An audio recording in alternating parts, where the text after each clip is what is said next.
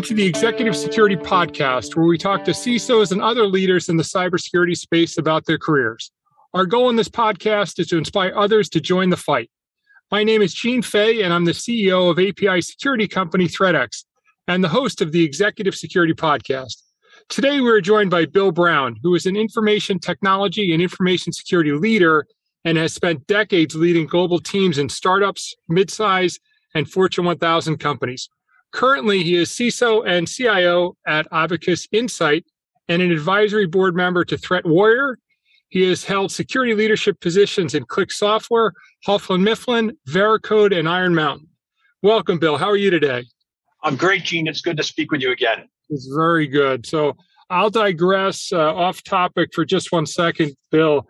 For those that don't know Bill, I had the pleasure of meeting him about 10 years ago, working for an early stage company called Resilient Systems. And for the listeners who'd never been a part of an early stage company, whether it be cybersecurity or anything else, one of the most difficult things is getting your first couple of customers. Early days at Resilient, we would say USA Funds, the largest provider of student loans in the country. And they'd say, CISO would say, who else do you have? I'm like, did I mention USA Funds? But having you be one of our early customers when you were at Veracode made all the difference in the world. So I just wanted to thank you. It was a game changer because now I could say USA Funds and Veracode and eventually Visa and a bunch of other companies. But thank you for your support early in my career. Oh, you bet. And it was a great platform. We really helped us, really cement some of our incident management processes. So well done. Well, that's awesome. Well, it's great to catch up with you again. Maybe we can start with just telling me a little bit about your company and your role in this company. Sure thing. So Abacus Insights, I've been there just a little over 2 years. It's a really interesting model. So we help healthcare payers like Blue Cross and Blue Shield really solve their data problems to improve patient outcomes. It's really kind of a cool mission. So as an example, think of a scenario, Gene, where you're pretty depressed because you couldn't get the ThreatX team working side by side during the pandemic. So you go to your primary care physician, you prescribe some anxiety medicine, and he gives you, one and it allows you for a refill. Well, the payer knows you saw the PCP. The payer also gets a feed from the pharmacy saying you picked up your first prescription. So a few weeks go by and there's no more activity and you don't pick up your second prescription. So a couple of things could happen. You're feeling really good and that helped you through the dilemma and you're off and running, or you've completely gone off the rails. And maybe the PCP should give you a call and say, Gene, how you doing? So all these different feeds allow the payer to really improve the patient income. And quite frankly, they also improve their efficiency. So what we do is we provide that as a service, right? So we rescue these struggling CIOs who are trying to provide all these data feeds to their chief analytics and chief data officers. So it's a pretty cool model. Wow. Well, I got to imagine you're dealing with some very personal data. So the PII and other things have to play a big part of things you have to worry about and day in and day out. Yeah, you're absolutely right. In fact, it's funny because my role is CISO and CIO, and it's primarily around the CISO, right? So protected health information. It's been a really interesting. It's my first go around with it, and it's really challenging. So the security focus is primary. And in terms of the difference now that I'm in the healthcare field, there's a lot of strict compliance requirements like HIPAA and high trust. So I remember I came on board and first weekend said, hey, by the way, Bill, we didn't mention, but we have a contractual commitment with one of our customers that will be high trust compliant by the end of the year. So I'm saying, oh boy, that's a pretty tall order. But we had a great compliance leader on the staff, someone I worked with before, really supportive executive team. And we already had a really solid platform security architecture. And so we got the whole company behind the initiative during the year. We set about to develop a whole comprehensive set of policies and procedures. And I told the company, this is what I'm going to call this the saying what we do phase. And then we parsed out all of these controls. There were about 400 of them to all the responsible teams, right? Engineering, DevOps, HR. You've been through these many times. Right. And we set up a framework for them to provide the evidence back to us that, in fact, we were doing what we said we do. So we actually got it done within a year and had terrific results to go with. And, it's funny because my experience with compliance initiatives over the years has been that most companies, including ourselves, they treat it as a check the box exercise, right? Do the minimum, get it done. That's right. And more of it's about affirmations and they're more likely aspirations. But if you really take it seriously, you come up with a much better security program. No, for sure. And For the listeners that maybe aren't familiar with some of the terms that Bill is using, such as HIPAA, I use PII, high trust, we'll put some links to Wikipedia to give a cursory knowledge of some of those things. There are whole careers built around the things that we're mentioning here. So I think it gets to kind of the next question we have there. It seems like it's a very different set of things that you have to think about when you're coming from a healthcare perspective, as opposed to some of the software companies or information companies that you've been at before. Absolutely. It's always about the data, right? So access controls, whether it can be accessed onshore or offshore, there are Medicaid requirements. So it's pretty comprehensive set of requirements that you need to sort of stay within the bounds in order to meet not only your customers' requirements, but some of the regulatory requirements. Yeah, absolutely. And it's another thing for our listeners to think about is not only do we talk about the excitement of getting into cybersecurity, but every vertical has its own set of specialty needs that people can build whole careers around, like focusing on healthcare and cybersecurity, or focusing on another particular vertical, nuclear power plants. I mean, like everybody has a super next level of specialty that can be created and is valued by that industry.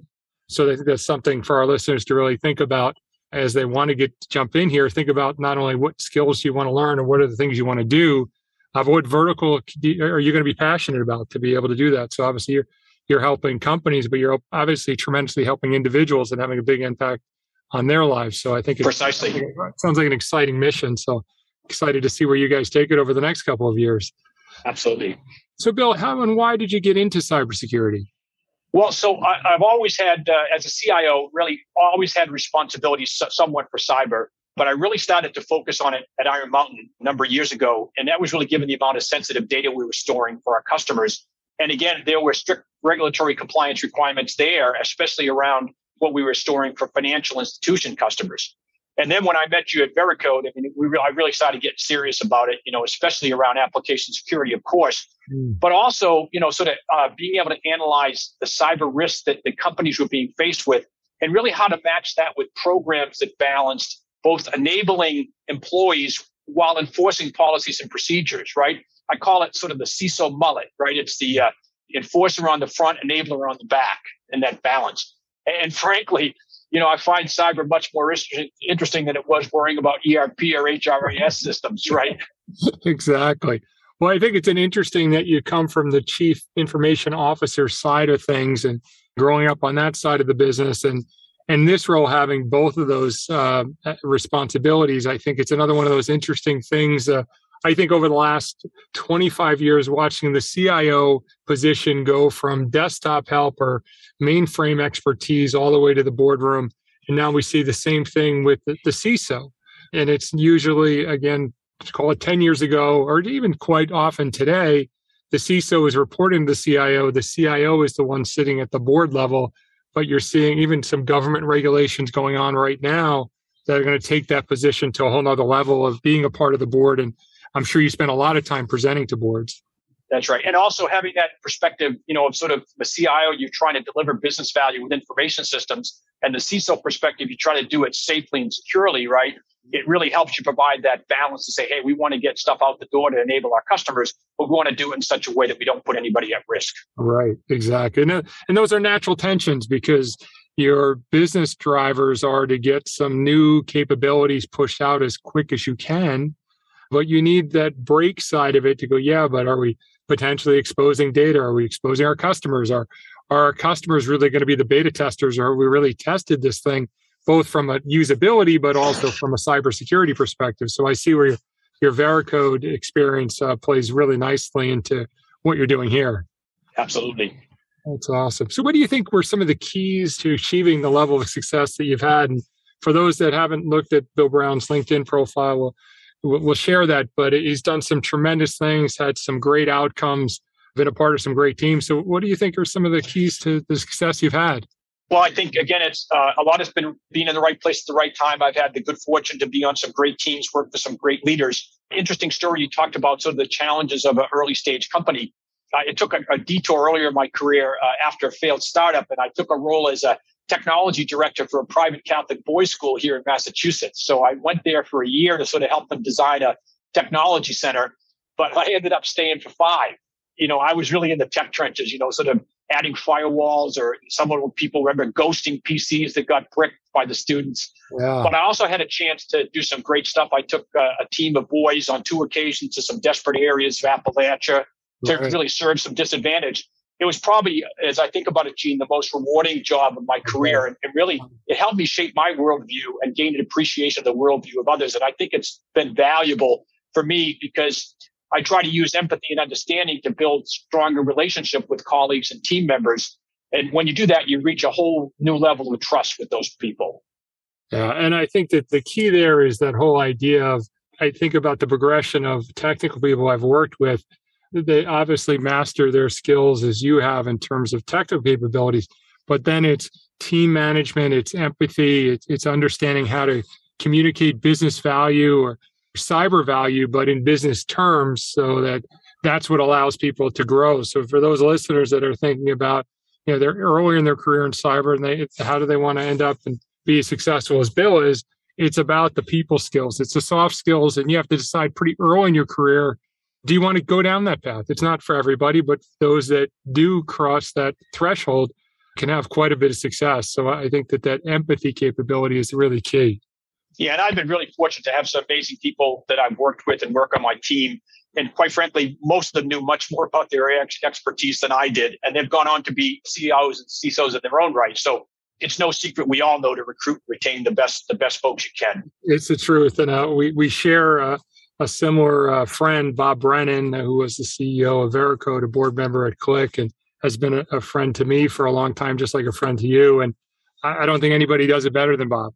He's never tries to be the smartest guy in the room, although he often is. And he's always just trying to help make everybody on the team and everybody on his extended team. I'd never worked directly with him, but he's made me a better VP of sales, CRO, COO, and CEO. And I know you share many similar experiences with him.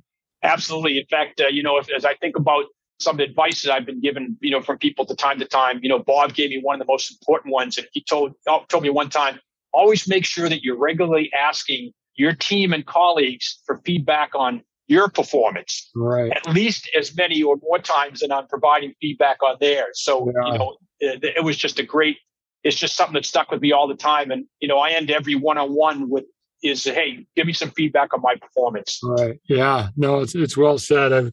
Bob's the best. And you have another person like Tom Heiser and Chris Lynch.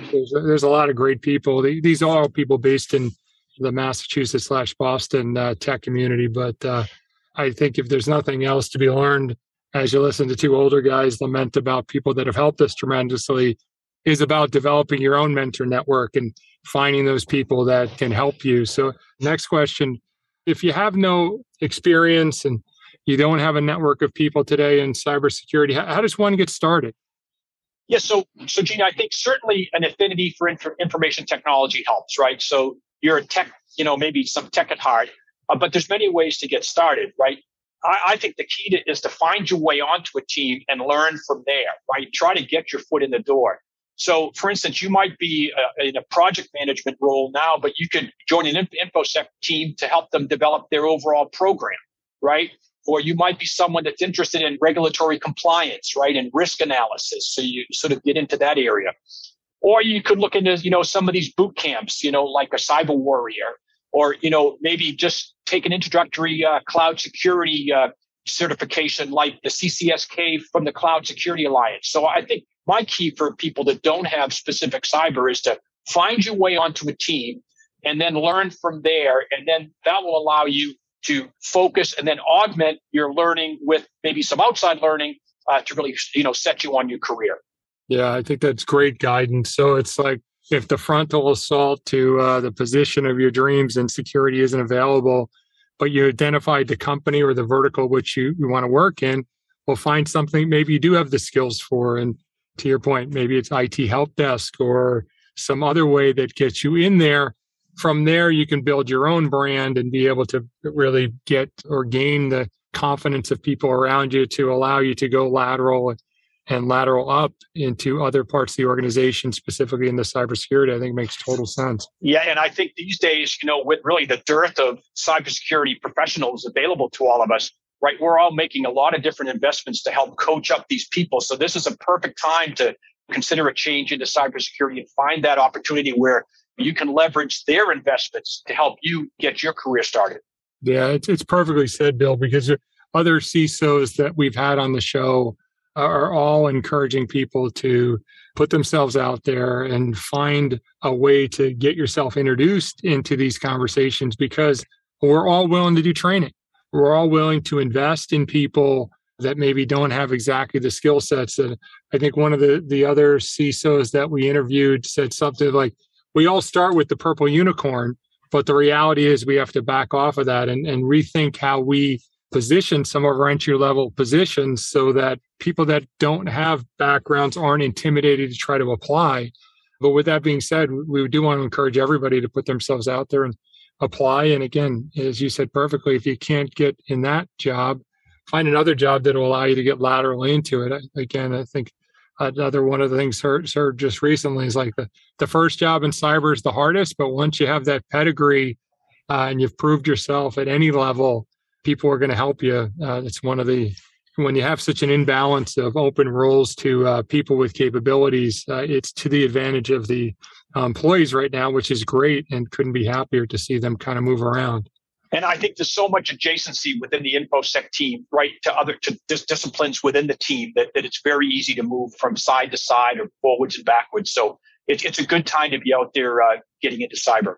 Well, that sounds awesome. Well, Bill, I think we really covered some great topics today, as expected, gave some great advice, and glad to count you as a friend, and couldn't be happier in your new role. So that's all we have for today. Thanks for listening, and thanks, Bill, for joining us today and sharing your thoughts on careers in cybersecurity.